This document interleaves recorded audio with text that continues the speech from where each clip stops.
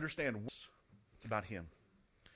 God gives us instruction on how we can worship Him. And as we worship Him, one of the necessary parts of worship, the ordinance, as we'll see in just a moment, that God gives us instruction for is what we call the Lord's Supper.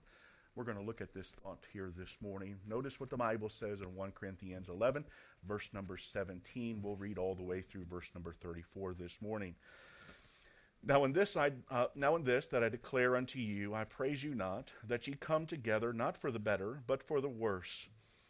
For first of all, when ye come together in the church, I hear that there be divisions among you, and I partly believe it. For there must also be heresies among you, that they which are approved may be made manifest among you. When ye come together, therefore, into one place, this is not to eat the Lord's Supper. For in eating every one taketh before other his own supper, and one is hungry, and another is drunken. What? Have ye not houses to eat and to drink in? Or despise ye the church of God, and shame that ye that have not? What shall I say to you? Shall I praise you in this? I praise you not. For I have received of the Lord that which also I delivered unto you, that the Lord Jesus, the same night in which he was betrayed, took bread. And when he had given thanks, he brake it, and said, Take, eat, this is my body, which is broken for you. This do in remembrance of me. After the same manner also he took the cup, and when he had supped, saying, This cup is the New Testament in my blood. This do ye, as oft as ye drink it, in remembrance of me. For as often as ye eat this bread and drink this cup, ye do show the Lord's death till he come. Wherefore, whosoever shall eat this bread and drink this cup of the Lord unworthily shall be guilty of the body and blood of the Lord. But let a man examine himself, and so let him eat of that bread and drink of that cup. For he that eateth and drinketh unworthily eateth and drinketh damnation to himself, not discerning the Lord's body. For this cause many are weak and sickly among you, and many sleep. For if we would judge ourselves, we should not be judged. But when we are judged, we are chastened of the Lord, that we should not be condemned with the world. Wherefore, my brethren, when ye come together to eat, tarry one for another. And if any man hunger, let him eat at home, that ye come not together unto condemnation. And the rest will I set in order when I come. Father, I thank you for your word. I thank you for how you teach us your word. And God, I pray that you would give us guidance, that you would give us instruction. I pray that you would help us, please, to see the importance of the organization, the order that you place for the Lord's Supper. And God, I pray that you would teach us this morning. Help us, please, to see the truth of what you give us. And God, I pray that if there's one that's watching, that as we teach and preach on the Lord's Supper, if they've never put their faith in your broken body and in your shed blood, the sacrifice in which you gave for us so we may have a home in heaven, I pray that they will put their trust in Jesus this morning for salvation. We love you. Thank you for loving us. Now teach us and guide us in your word this morning. In Jesus' name, amen. You may be seated this morning. My family and I have been in hundreds, no exaggeration, of different churches in our lifetime. We have seen many, many things go on in many, many different places of the world. We've enjoyed getting to see and to know so many different people from so many different walks of life. It's a blessing. It's incredible how God is building his family, his church, his local churches, local families all around the world. It's incredible to see that. Most of the churches that we have been to have been Baptistic in doctrine. Some we did not know were different, but mostly the ones that we knew about, we went to a Baptistic doctrinal church. There is one commonality among all the many hundreds of Baptist churches that we've been to around the world. Baptist churches like to eat. We like to eat, don't we? We enjoy that. I don't know you can call yourself a Baptist church and not like to eat. We enjoy that. We enjoy the fellowship. We enjoy the time together. We enjoy sitting together, eating and fellowshipping one with another. That's a good thing. I remember when my wife and I first started traveling and to raise a living wage so we could come and be eventually your pastor here. And as we began our travels, this is before any of our boys were born. It was just Holly and I starting out. And we were new onto the trail of raising support and raising funds. And as we were doing so, we came across a missions conference. We couldn't be there for the entire thing, but we were able to be there for Saturday and a Sunday morning. They had services on Saturday night and then Sunday morning, and then supposed to be on Sunday night as well, but we had another meeting, and so we were going to leave right after the service on Sunday morning and travel to another church and have a service with them. And as we were there, we found out that they were going to have a fellowship meal, a Baptist breaking bread meal. Glory to God. An international meal, and international meals, we've grown to love them. We have them here for Missions Conference and Missions Month as well. And we enjoy that, the nationalities and such that are represented. And you get to experiment and find out, okay, I like that food if I go to that country. And if I go to that country, I'll see if there's a plan B. If there's another option there. But it prepares your taste buds, does it not? And we enjoy that time. So we were looking forward to that, but we looked at the time frame and thought we may not have enough time to make it, if we stayed for the meal, to our service that night, just because of the distance that we'd have to travel that afternoon. And so we talked to the pastor and said, we would love to stay for the meal and get to know the church a little bit, but we don't have time. He's like, we want to make sure that you're cared for. He says, I tell you what about this? What if you took your meal, we fixed a plate, and you just got into the car and drove on? That way we know that your meal is cared for. I thought, okay, we could do that. It won't take very long just to go through the queue and to get our food and to continue. And so we happily accepted and said, yes, that's what we'll do. So Sunday morning service went, and the end of the service came, and it was time for the meal. They put us up in front of the queue, knowing that we would need to get onto the road as quickly as possible. And we looked, and there was a table spread, a table that was truly filled. It was as long as from here all the way back to Brother David and maybe longer, and it was just packed full of food. It was just incredible at all the things that they had, and it all looked, I emphasize that word, looked wonderful. We found out very quickly at that meal that there are some churches that can cook. We have a church that can cook.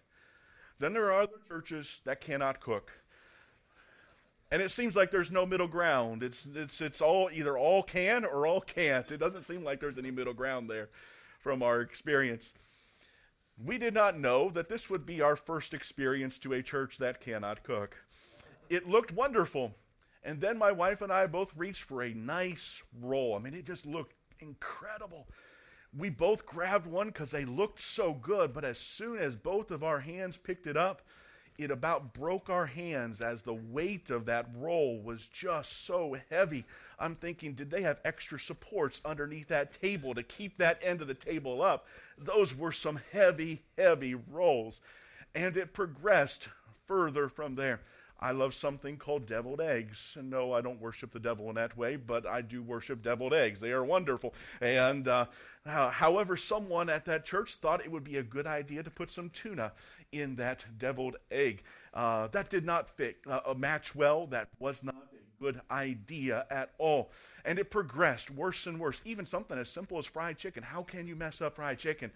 It still was not pleasant at all. We got onto the road, and thank God we were on the road as we ate that, for we started eating just a few bites, and we thought, sorry, can't finish that. And then pretty soon it got to our whole plate, and thought, you know what? Let's stop at this petrol station and get a snack, because we're just taking all this food and putting it in the bin. We can't handle this any longer. It was not good. That church could not cook. Hopefully, they've grown in that area. I don't know over the years. But it's incredible at how we find fellowship and camaraderie around something as simple as food. You know, the church in Corinth was a Baptist church. How do I know that? Because Paul here addresses their meal. He says, I'm dressing you and the meals that you partake in. This Baptist church in Corinth was doing a few things that were a little odd, and such that Paul actually addresses how they ate together. Notice what the Bible says in verse number 17.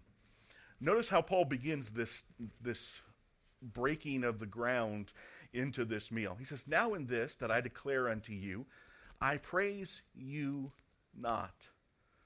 Okay, so Paul has just dealt with some sensitive, unpopular subjects here as he speaks of glory and about the women and men and their hair. And now he says, I'm not going to praise you anymore. Like the first 16 verses were very praiseworthy. But now he speaks, I'm just going to be honest here. What you're doing in the meals is not good. I can't think of anything to praise you for in this area. Notice what he says. He says that ye come together not for the better, but for the worse. That word come together is not like the assembly of an ecclesia, which is speaking of the gathering of the church, but this coming together is actually the Greek word synerkomai, which means to get together for a specific purpose. And what was this specific purpose? They were voluntarily coming together to have a meal before having the Lord's Supper. They would have a meal, and then they would partake in communion or the Lord's Supper, as we'll see in just a few moments. And Paul said, you're not getting together voluntarily for the better. You're not coming for a good reason. You're coming together for a really bad time. The time in which you are voluntarily coming and eating together is not a good time. It is not something that is praiseworthy. It is a struggle to even find something to compliment you about. Incredible thought there. Notice here, first of all, this morning, as he continues to think about breaking bread and about the fellowship around a meal, that he begins with the meal before the supper. This church, apparently before, of course, having the Lord's Supper, they would have a meal beforehand. This meal ended up being a blight or a bad and poor testimony for the church. Notice what this meal contained. In verse number 18, look at it with us and see the division that was come with this.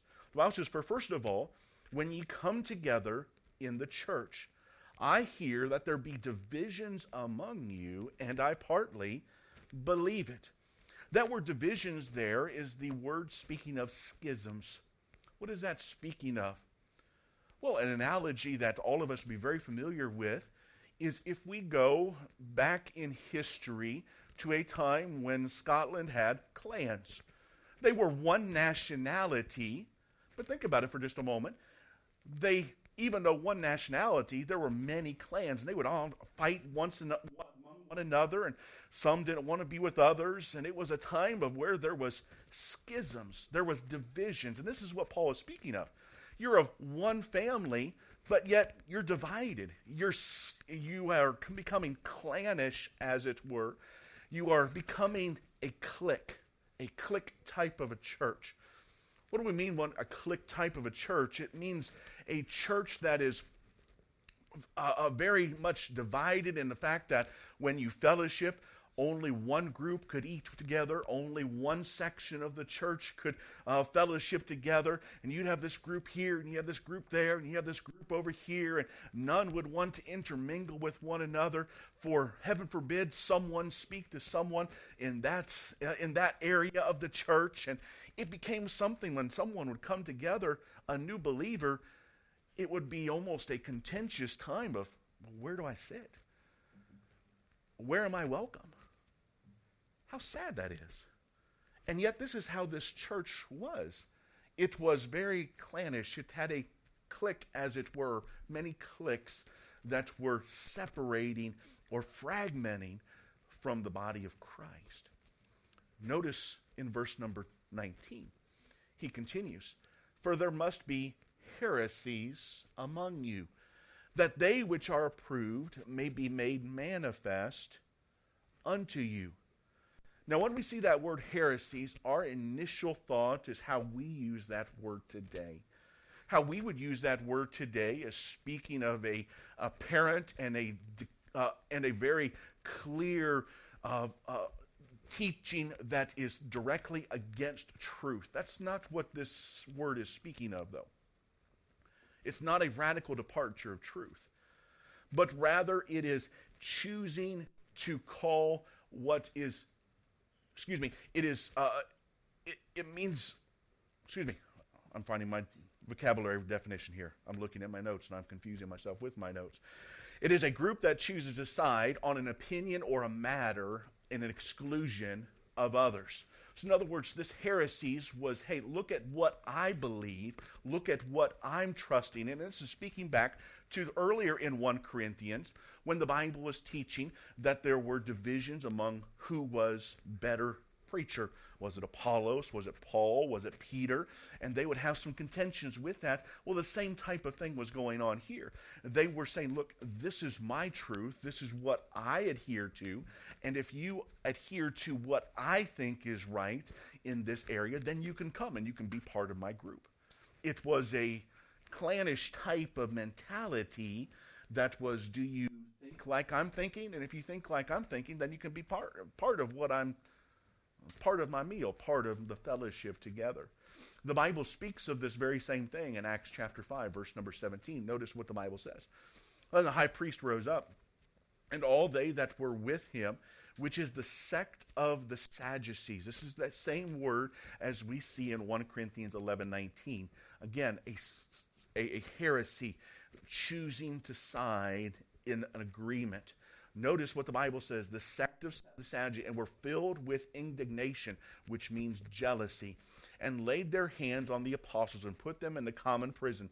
But the angel of the Lord by night opened the prison doors and brought them forth and said, "Go, stand and speak in the temple to the people all the words of this life." A church, a young church in Jerusalem, was flourishing, was growing, and there was a sect, there was a heresy of the Sadducees that were becoming jealous of what was taking place in this church and what the growth and what was happening there and the name and the reputation that was growing for good. And they became jealous of this, and the sect, this group of the Sadducees, not everyone, some were probably looking in amazement thinking, wow, can I learn from this? Some, the Holy Spirit may even have been encouraging their hearts that, look, I'm for this. You can trust in the gospel in which these disciples were preaching. But then there was a sect. There was this division. There was this group of the Sadducees. Not everyone, but there was a group that were filled with jealousy. They were filled with indignation. And they wanted what was taking place among the church in Jerusalem. And they truly acted upon it. And that's what the Bible is speaking of here. It's speaking of a group, a part of the family of God that is dividing among maybe a preference, maybe an issue, maybe a preacher like Paul or Apollos. And we're saying, look, if you believe like this, if you think like I think, then you can fellowship with us together. It was something that was very chaotic. It was something that was very divisional and very unwelcoming. I mean, think about it for just a moment. You're coming to eat. You're a new believer in Christ. And as you come into the church, as you look to sit down, you maybe put your a meal down at a table, and suddenly someone says, "What do you think about Paul?" Well, I don't know. I got saved just recently. Who is Paul? You can't eat here then. You got to eat over there. That's what was going on. It's the type of thing that was taking place. Do you like carpet or hardwood? You like carpet? You can't eat here. The hardwood group is over there. Just incredibleness. That was the type of thing that was going on.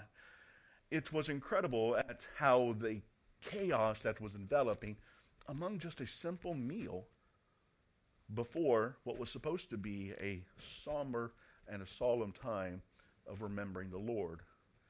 Notice the chaos that was going into this. Look at verse number 20, please. When ye come together, therefore, into one place, this is not to eat the Lord's Supper. Again, he clarifies here, in case we are wondering which meal he's speaking of. He's not speaking of the Lord's Supper. He's speaking of that meal beforehand. For in eating, verse number 21, everyone taketh before his own supper, and one is hungry. So Paul here clarifies, and we'll continue in just a moment, that people would bring from their own home to come and to eat together.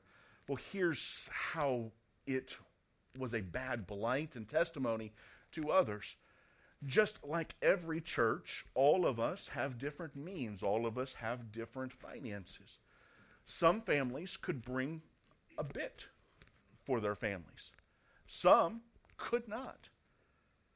And so, there were some families that wanted to be a part of the meal, but then they noticed that there were some families that brought nearly everything in their pantry, everything in their cupboards. They had steak and caviar and lobster and you name it, they had it all. And then there were some that brought just as little as they could because that's what they had. They didn't have a lot. And so there were some that were bringing the spread of everything in their cupboards, and then there were some who were going without, were hungry. They wanted to be part of the fellowship time, but they were not allowed that food because they weren't part of that group. They weren't part of that schism of the church. They weren't part of that clan in the church. And they couldn't partake. And some were coming to the meal and leaving hungry. Jesus never promoted that type of behavior. When Jesus fed the 5,000, everyone went away full. No matter if they were financially well off or if they had absolutely nothing to their name. No matter who they were or how old they were, all of them went away fed. When Jesus fed the 4,000, the same thing. When people came to Christ, no matter what their status in society, no matter what they could afford or what they could not, no matter who they were, they went away knowing that they have been fed. They had been given a fair and adequate treatment among others. This church, however, in Corinth was coming to the point of others partaking in a gluttonous type of behavior and others going without. But it gets worse. The Bible says, and one is hungry, and another is drunken. If things couldn't become any more chaotic, it was come to a point in which people were bringing alcohol to church. And they were actually becoming drunk before the Lord's Supper that they would partake in after this. How serious and how wicked this would have been. A time in which truly a chaotic and discontented and a disjointed meal together, again, a time that was supposed to be encouraging and helping one another, was becoming fragmented and chaotic time. A time that was more about what group you are belonging in and what economics you had more than what the fellowship of God desired and wanted. Notice how Paul addresses this in verse number 22. What? Have ye not houses to eat and drink in? Or despise ye the church of God, and shame them that have not? What say I to you? Shall I praise you in this? I praise you not. Paul says, I can't compliment you on this type of behavior. He said, this is very much against what Christ is for. God wants us to help and to encourage one another. And as we look at the book of Acts and you see the church in Jerusalem, the Bible tells us that they gave and they helped one another. And they were a church that was willing to come together as a family, saying there's a family member of the church of God that's struggling. How can we help them? How can we be an encouragement to them? How can we be a blessing to them? It was much of a teamwork rather than what this church in Corinth, what it had become, where it was, look at what I can provide. Did you see that steak I brought? I noticed you just had some lunch meat. I like my steak. How was that ham? How was that cheese sandwich? How was that little bit of bread that you brought? Did you see what I had? How hurtful this would have been. And yet this is what was going on in the church. This is how serious things were going and the blight in which the testimony was for the church. This was hurting the name of Christ. It was hurting the testimony of the church. And Paul says, I can't praise you in this. He says, I praise you not. You're hurting it. You're hurting the name of Christ. You are showing a despising or a shame or a hatred for even God's own body. So Paul addresses the meal before the supper. Now he participates or shows the participating in the Lord's Supper. Look at verse number 23, please, with me. For I have received of the Lord that which I delivered unto you, that the Lord Jesus, the same night in which he was betrayed, took bread. Paul transitions now from the meal that was going on before the Lord's Supper to now the actual partaking of the Lord's Supper. He begins to address this as this is a time in which should be very solemn, which should be very sacred. The Bible teaches us that Jesus instituted the Lord's Supper. If you read in Matthew, Mark, and Luke, you will see an account of where Jesus says exactly what Paul states in the following verses, and we'll get to it in just a moment. It's interesting, just kind of a side note, a small rabbit trail, that you see the direct quote and the direct account in Matthew, Mark, and Luke. But when you come to the book of John, you see the situation, you see the meal, but you don't see the same instruction in John. Rather, you see God himself preparing his disciples for what's about to happen. John shows the same situation, and truly he's not foregoing that through the inspiration of the Spirit of God. However, it's interesting that he focuses upon what Christ said rather than what he did. But in Matthew, Mark, and Luke, we see this account. We see Jesus stating exactly what we have here. Look at verse number 24 as we see the picture of the Lord's Supper. The Bible says, when he had given thanks, he brake it and said, take, eat, this is my body, which is broken for you. This do in remembrance of me. What is he speaking that when he brake it, what was he speaking of? He was speaking of something in which I'm holding here, bread. It would have been a loaf of bread, very much similar to this. It would have been, I believe it very well probably was unleavened bread because of the time of that feast in which they had.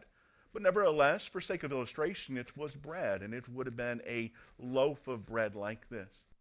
And the Bible tells us that Jesus used it as a picture, a symbol, something in which is common to all man.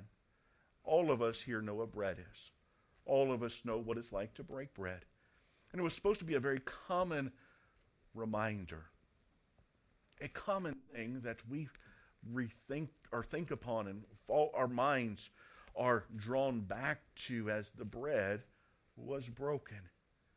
As we think about that bread that was broken, the Bible teaches us that Jesus himself, his body was broken. The Bible teaches us that Jesus was beaten as he would go to the cross.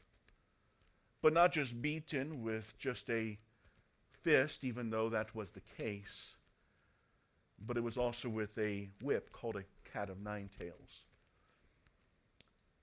A horrible, cruel instrument of pain. It was a whip that had 9 tails, just as the name implies. And in each one of those strands stretching out from the main whip, there would be pieces of glass and metal and stone embedded into it, sharp and made to inflict as much pain and punishment as possible.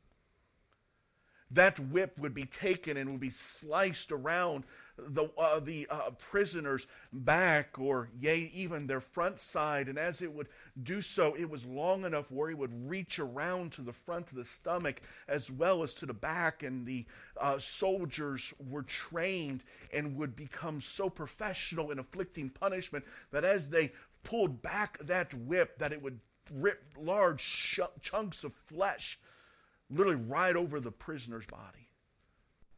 Horrible. His body was broken for us. Psalms 22:17 relays how serious this beating was. In Psalms 22, speaking of the crucifixion of Christ, the Bible says, I may tell all my bones, they look and stare upon me. The Bible tells us Jesus could look down and he could see the very bones in his body through the broken flesh, through his broken body. How severe and how cruel of a punishment. And yet that's exactly what Jesus endured.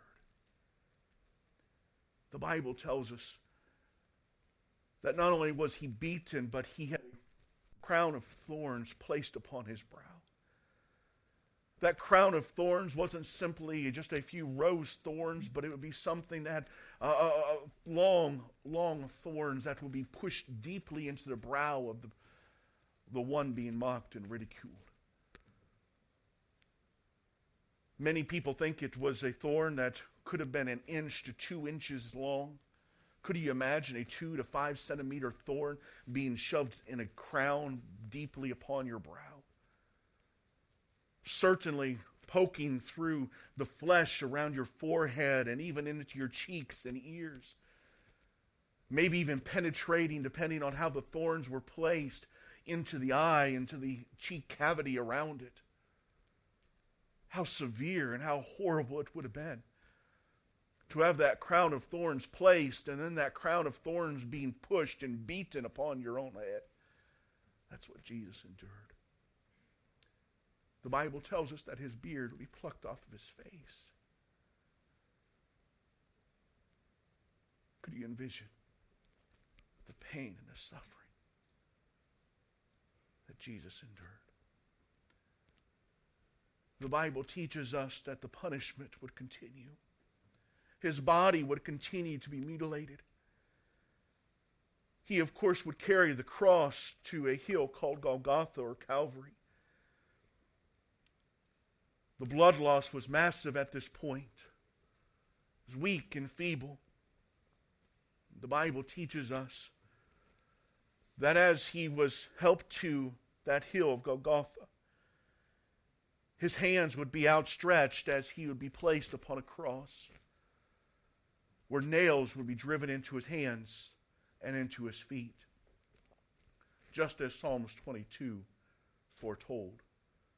As the Bible says, for dogs have compassed me, the assembly of the wicked have enclosed me. They pierced my hands and my feet. He, of course, would be placed upon that cross, upon those nails.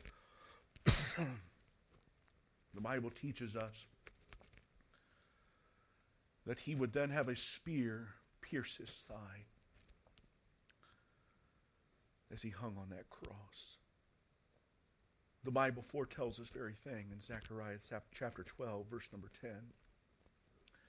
When the Bible says, the Spirit of grace and of supplications, and they shall look upon me whom they have pierced. And they shall mourn for him, as one mourneth for his only son. And he shall be in bitterness for him, as one that is in bitterness for his firstborn. How cruel this punishment was. How broken his body was. And Jesus used bread as an illustration of this, as a reminder of the pain and punishment that Jesus endured. By a simple act of taking the bread and breaking it. As the bread was broken, it, of course, would relay that it would never be the same. It would be fragmented, broken. They would take this loaf, they would break a piece, and then they would pass it to someone else. I want to have my wife take a piece here as well, just to show an illustration here. And we could pass it all along and such and fragment it further, but you get the idea here. That one, it was a picture of the broken body of Christ and the fragmentation that took place for us. His body was broken for us. But watch this. As they broke it, the disciples partook of that which was broken. In other words, as they broke it, it was a powerful symbol that as they broke the bread, as they broke that piece,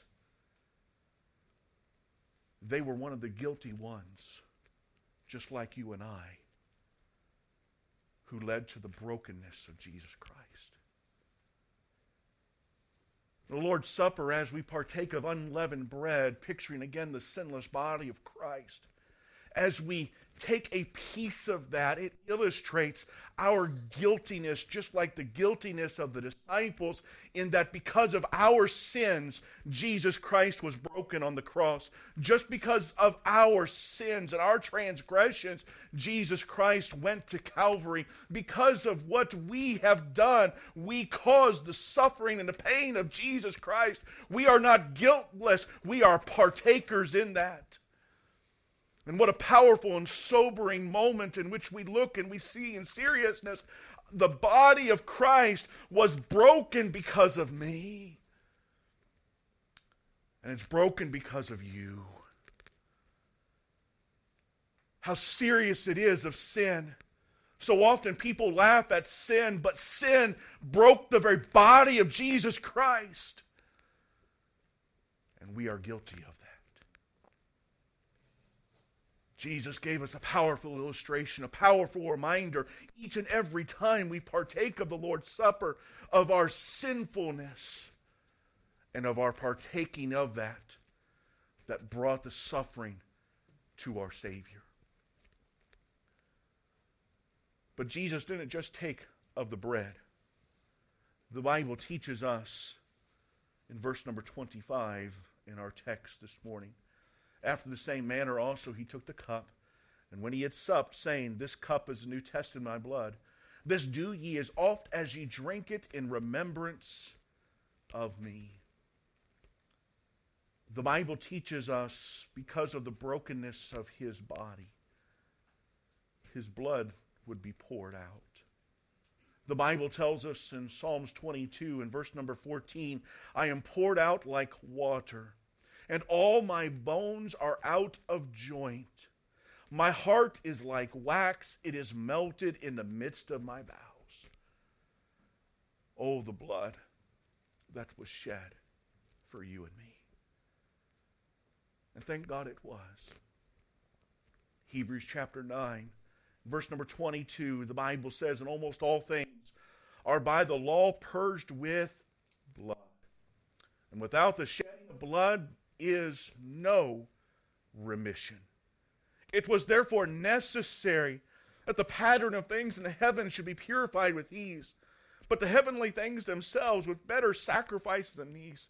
For Christ is not entered into the holy places made with hands, which are the figures of the true, but into heaven itself, now to appear in the presence of God for us, nor yet that he should offer himself often, as the high priest entereth into the holy place every year with blood of others. For then must he often have suffered since the foundation of the world. But now, once in the end of the world, hath he appeared to put away sin by the sacrifice of himself. And as it is appointed unto men once to die, but after this the judgment, so Christ was once offered to bear the sins of many. And unto them that look for him shall he appear the second time without sin unto salvation. Because of the blood that was shed, Jesus Christ took his blood and he went into a place not made with hands, but a place made by God himself. He went into the Holy of Holies. He went into that mercy seat there on heaven, and he took his shed blood, and he took that shed blood and he put it upon the mercy seat of heaven. And it is a continual reminder to God himself of the sacrifice that was paid, of what was taken and paid for our sins. For without the shedding of blood, there is no remission of sin.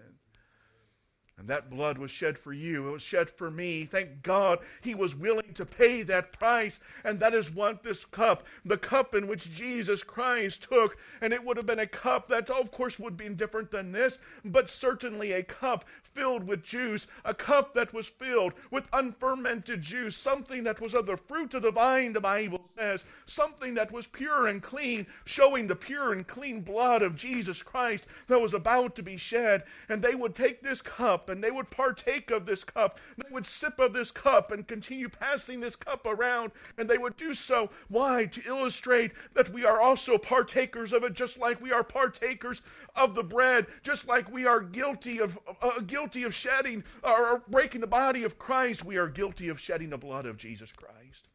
It's a powerful, sobering symbol. It's a powerful reminder. It is what we call an ordinance.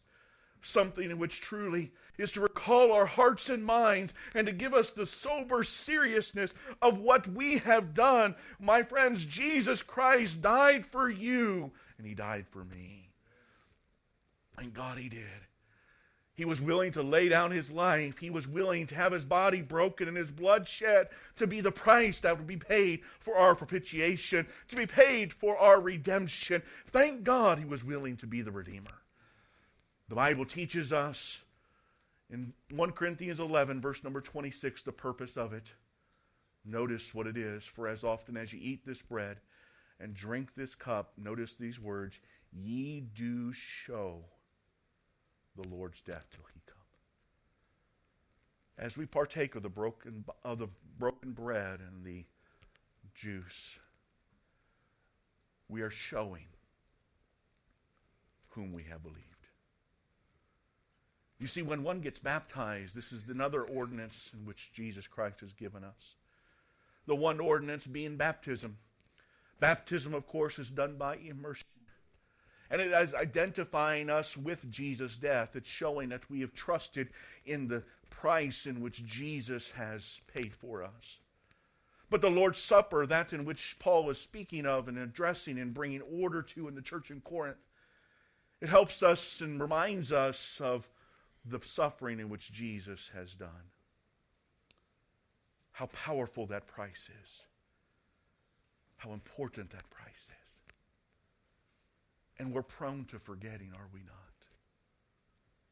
How often do we forget what happened just a few years ago? Last year, because of the momentous time and being fresh upon us, we know that Liverpool won the Premier League. We understand that. They won the championship, and how wonderful and exciting that is. But let me ask you, 10 years ago, who won that same championship? There might be one or two that might be able to recall it. But most of us would look and say, I would have to ask Google. I'd have to look it up, do some research. I don't know. Why? Because we forget. And this is something in which we are to partake in as a church. Notice the Bible says, for as often as you eat. Paul never tells us how much or how often we should. I believe as a church we should do it often enough that it recalls our attention to it. In our Constitution, it states that we are to do so at least once a quarter, and we try to stick with that. We've not been as good with it in previous years, but we've tried to, except for, of course, this last year with all the things that have gone on. But Lord willing, here in just a short time, we'll partake of this.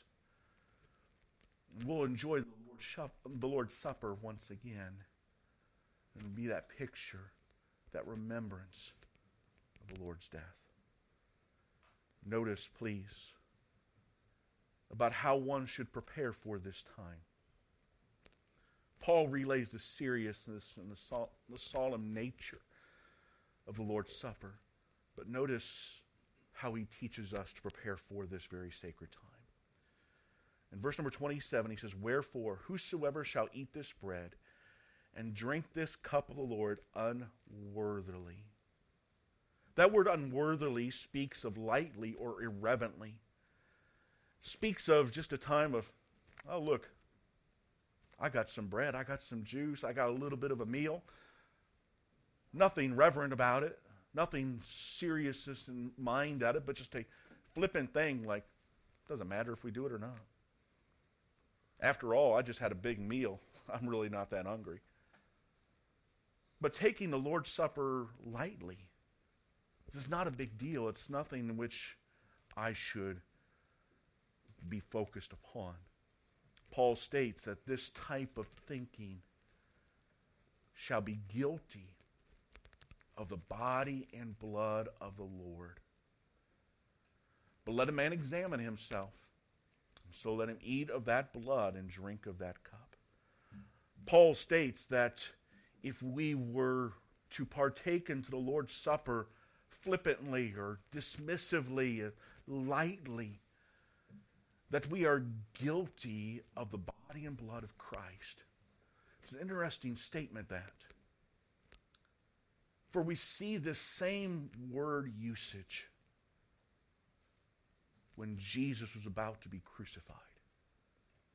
In Matthew chapter 26, look at these verses with me.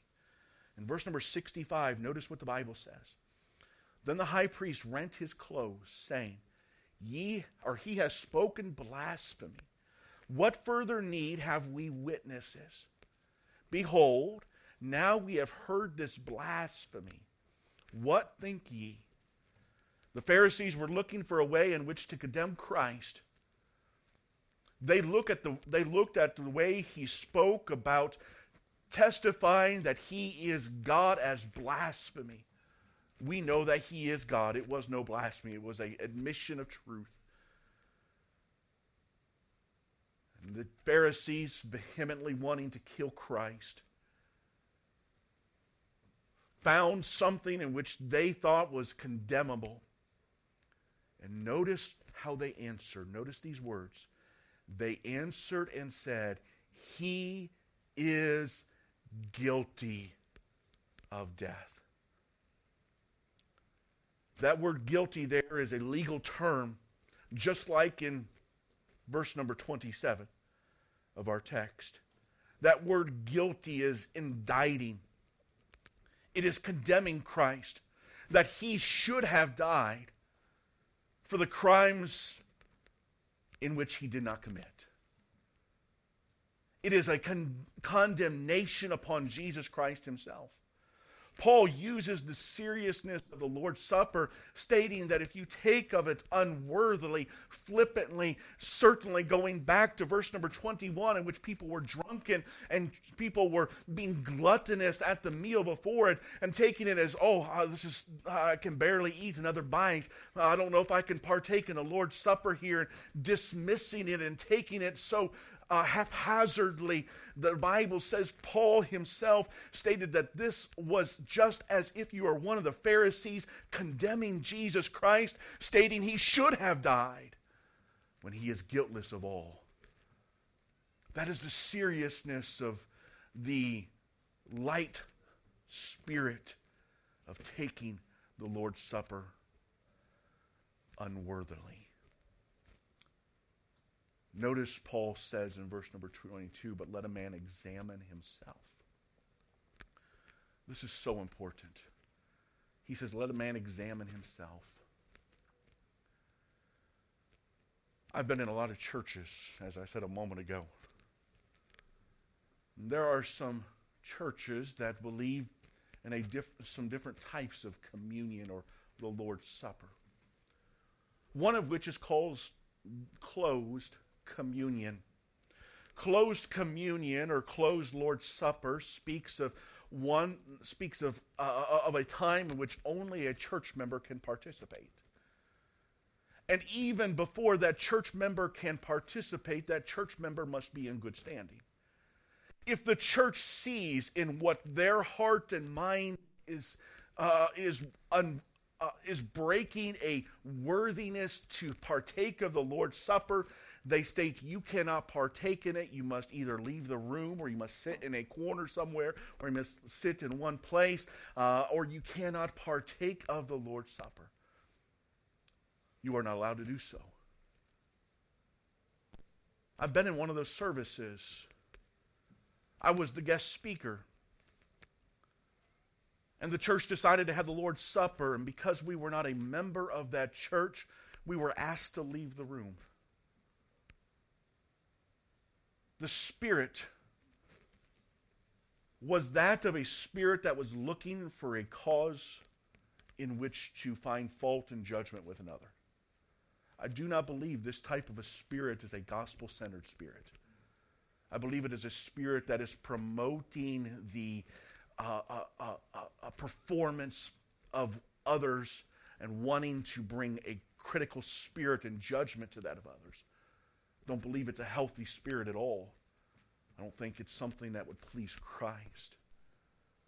But this is one type of communion in which churches close themselves off to those who pass the test in their eyes and in their heart. Then there are others that practice an open communion. Of come, no matter if you're saved or not.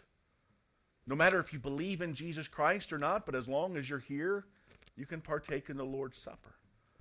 Anyone is welcome to do it.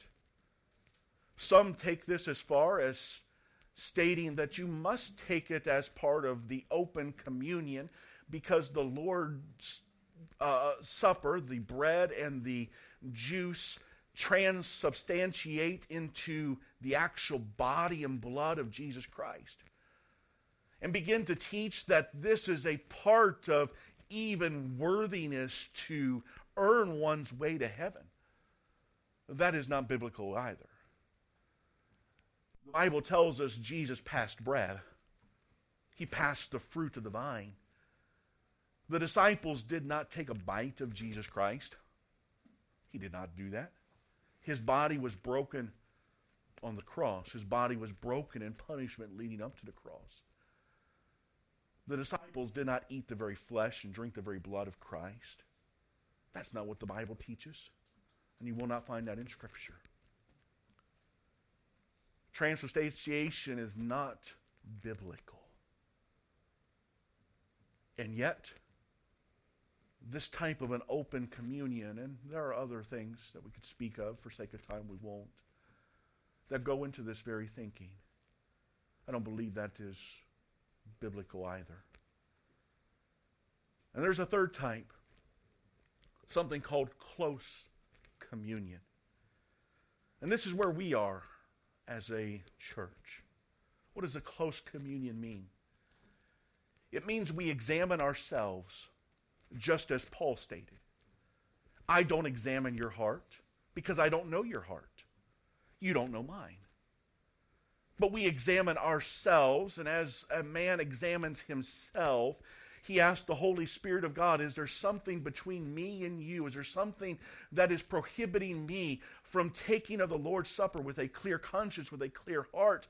And the Bible teaches that the Holy Spirit of God exposes or shows us in our heart whether or not we should partake in that.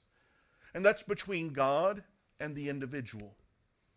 This is between God and the recipient. This, I believe, is where Paul was speaking of. As a man examines himself and asks God how you would have to partake and to participate in this Lord's Supper. How important it is that we understand the doctrinal statement of examining oneself and partaking of the Lord's Supper properly. That's why we have a time before the Lord's Supper of confession. A time in which we reflect upon ourselves and ask the Holy Spirit, have I sinned? What sins are between me and you that I'm not confessed? And we have an opportunity to get right with the Lord and to confess those sins and forsake those sins and partake of it knowing that we are close to the Lord. Not perfect, but we're striving to be close to our Savior. I believe that is the spirit in which we see 1 Corinthians 11 speaking of. A heart that is wanting to draw near to God and to keep a sin account that is very short between God and us. Look at verse number 29. The Bible says, "For he that eateth and drinketh unworthily, eateth and drinketh damnation." That word damnation speaks of judgment. Not discerning, recognizing, or perceiving the differences of the Lord's body. In other words, it's a time in which one drinks drinks and eats of the Lord's Supper, that as they do so, and they do so knowing that there's something between them and the Savior, the Bible says that is an unworthily type of approach, and the Bible teaches us that it brings judgment upon oneself. If we are not willing to confess and to forsake our sins, God brings judgment upon us, partaking of that, and Paul speaks of how that takes place. Look at verse number 30, I'm hastening here. "For this cause many are weak and sickly among you." The Bible tells us that some who have partaken in the Lord's Supper unworthily, who have chosen to do so knowing that there was sin, done so lightly, done so irreverently. The Bible says there are some in the church that are sick, that are dealing with health concerns or health diseases, because that is part of the judgment of God for taking the Lord's Supper lightly. This is how serious God takes the Lord's Supper. It's a serious matter between us and the Lord. This is a somber time. Notice the Bible says, "and many sleep." This doesn't mean that they are now able to sleep for 12, 14, 16, 18, or 22 hours in a day. It doesn't mean that. It means a permanent sleep. It means a sleep of death.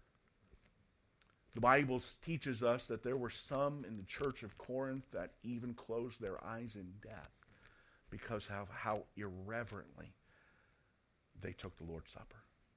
This is serious between God and man. God does not take this time lightly. It is a somber time and a serious time. Paul continues as he helps us to examine ourselves so we do not partake in the Lord's Supper unworthily. Notice what he says in verse number 31.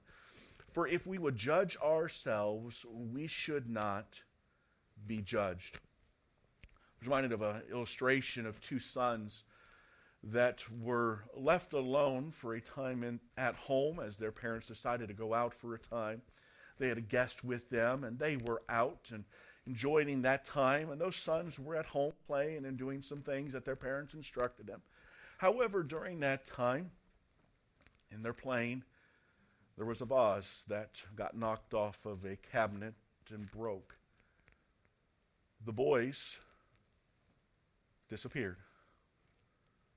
The parents came home. The house was quiet, too quiet for two boys. They began looking and wondering where their boys were. They walked into a room and saw the vase laying on the ground, broken. But as they looked at this vase broken, there was a note on top.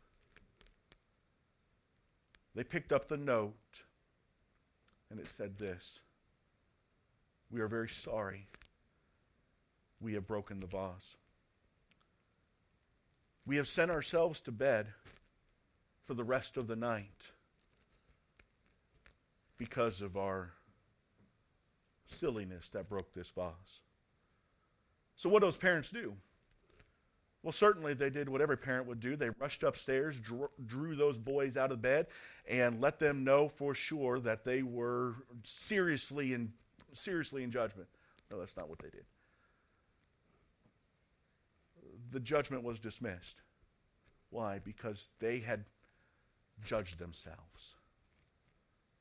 Said, "We did wrong, and we're bringing judgment upon ourselves. We're paying the price for the wrong we did." That's what the Bible's speaking of here. That's how Paul is speaking of us judging ourselves. Recognizing we've done wrong and correcting that wrong. So often we confess our sins to God and we forget to bring ourselves in judgment, to make those wrongs right, to tell your husband or your wife sorry, to tell your child sorry, to tell your parents you're sorry, to pay back the money in which you inadvertently took or did not pay enough, or so on and so on. But to make it right, God says we need to judge ourselves, that we should not be judged. But if we leave it to God, notice what the Bible says in verse number 32. But when we are judged, we are chastened of the Lord, that we should not be condemned with the world. If we neglect our sin and refuse to care for it ourselves, God will choose to chasten us as His children. He corrects His children. The Bible teaches us in Revelation chapter 3, verse number 19, as many as I love, I rebuke and chasten. Be zealous, therefore, and repent. The correction that God brings to ourselves is often much more severe than if we would have chastened ourselves or judged ourselves. Because God knows exactly what it needs to be done to correct us. God doesn't want us to do that. He would much rather us correct the wrongs. Make those wrongs right.